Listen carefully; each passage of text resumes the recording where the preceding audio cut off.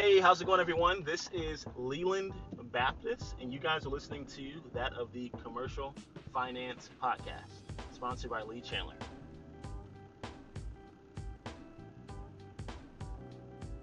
So today, I was asked a very important question by a client. We're talking about how they want to go ahead and essentially add more liquid so they can really purchase more investment property, right? And the question was, should they do a refinance or just do a HELOC? Okay. Now, for you guys who have no idea what a HELOC is an acronym for a financial tool. It's basically just a home equity line of credit. Okay, home equity line of credit, and we call that a HELOC in the industry. Okay. Now, one of the things that's really cool about this is that either path will actually allow them to obtain their goal. But as an advisor and consultant, a lot of times you want to make sure that your client is in the best position possible. Now, for some of you guys who may not be aware of this, home equity line of credit is very, very popular, especially in the United States. And essentially, what a home equity line of credit is that whatever equity you have in your home, you are issued that from a bank for your own purposes, and it's actually given to you as money via like a credit card. So it's kind of like a credit card limit. So for example, if you own a home and let's say your home is worth $100,000 and your mortgage is that of, let's say, $60,000, then you have $40,000 worth of equity. So a home equity line of credit will actually allow you to get into this property for that of, let's say, $40,000. All right. Now, it's just like, to be honest with you guys, it's a fancy way of having a second mortgage. And one of the things that I caution clients about, and I'm not saying don't get one, but I am saying if you do obtain a HELOC, you want to make sure that you are positioned well within that property so that in the event you have to reposition, you can do so. So, for the HELOC, in this example, if you have, let's say, a $40,000 HELOC and your loan is that of $60,000, then you have no value left in your property. Okay, you have no value left in your property. And what happened a couple months ago, actually a month ago, is that Citigroup, Citi Financial, they raised $25 billion, and they raised a $25 billion fund for one purpose, and that purpose is to purchase properties at a discount that have been affected or that have had a forced foreclosure via HELOCs. Okay. Whereas they also want to know, should we do a HELOC or should we just do a refi? One thing I tell you guys right now is that if you compare the refi and the HELOC, your refi is normally going to have a stable or fixed rate. Okay, so it's going to be a refinance. It's going to cash out your existing refi or your existing loan, and then it's also going to give you some equity cash. All right. Now, what happens with this cash equity is that it's not going to be as large as of an amount compared to your HELOC. So, for example, you may only get, in this example, the example we're talking about, a house worth $100,000. You may only get for a refi up to maybe 85%, maybe 90%. Okay. Where your HELOC, you're going to have 100% covered because it's going to take the rest of that equity in your property. It's going to allow you to spend that money via a line of credit or a credit card. Okay, you will actually have a credit card that you will use for your purposes, just like a Visa or whatever. So, what's best for a client? Well, that depends on what type of strategy they have. It depends on what type of exit strategy they have. How do they plan on using the funds?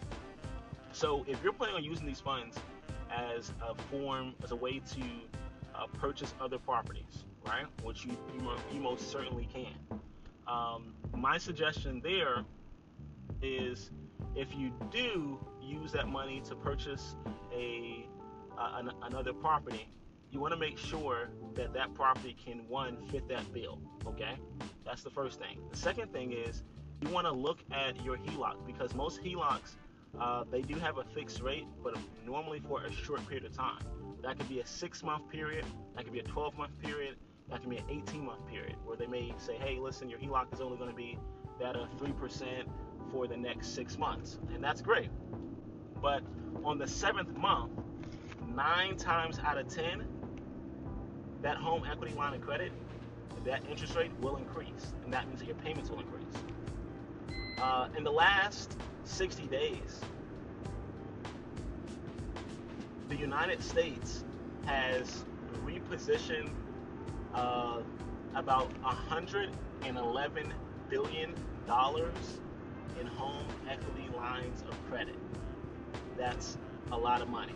$111 billion in home equity lines of credit, which means a lot of people are doing it. And what has also happened is that those who have had home equity lines of credit in early 2017 and mid 2017, by December, January, most of them have defaulted. And here's the reason why. The 6-month period that's given for most banks for a HELOC, where maybe your payment was only, let's say, $200 a month additional, right? It's basically a second mortgage, and it's only $200 a month. Well, after the 6-month period, in this example, most people ended up paying an additional $800. So they had their first mortgage, which, let's just say it's $600, and then they had their second mortgage, which is that home equity line of credit, and for that one, it's now $800. All right, so that is $1,400 that you're paying per month for your property. All right. So keep that in mind, knowing that your home equity line of credit most likely will have a mixture of a fixed and variable. It'll have a fixed rate for a short period of time, and then after that, it'll become a variable. Then you should plan your investments accordingly. If you look, so for example, if you know that your variable will go up in the 6th month, then what you need to be looking for is an investment property that will allow you, that you can purchase within the next 90 days or within the next 3 months, okay? And once you're able to purchase that, you then should be able to use the cash flow from that property. Hopefully it's already occupied. You should be able to use the cash flow from that property to prepare yourself to pay for the additional bump up in your rate. Now, the other thing I suggest too is, if you have a home equity line of credit, or excuse me, not if you have one, but if you're thinking about getting a home equity line of credit, don't go for the max. If you are thinking about getting a home equity line of credit, don't go for the max. In other words, if you only have $40,000 worth of equity, don't go for the entire $40,000. Go for that 80, or maybe even the 90% cap for yourself, okay? Don't go for the full amount. The reason I'm saying that is because you want to give yourself the option in the future as an exit strategy, in the event that you really you're against a time bomb, you can't find a good place to have your capital placed, okay? And you're having a placement issue for your capital, then you want to go ahead and refi. Now, when you refi, most refis are going to have a limit in today's market at about 85-90%.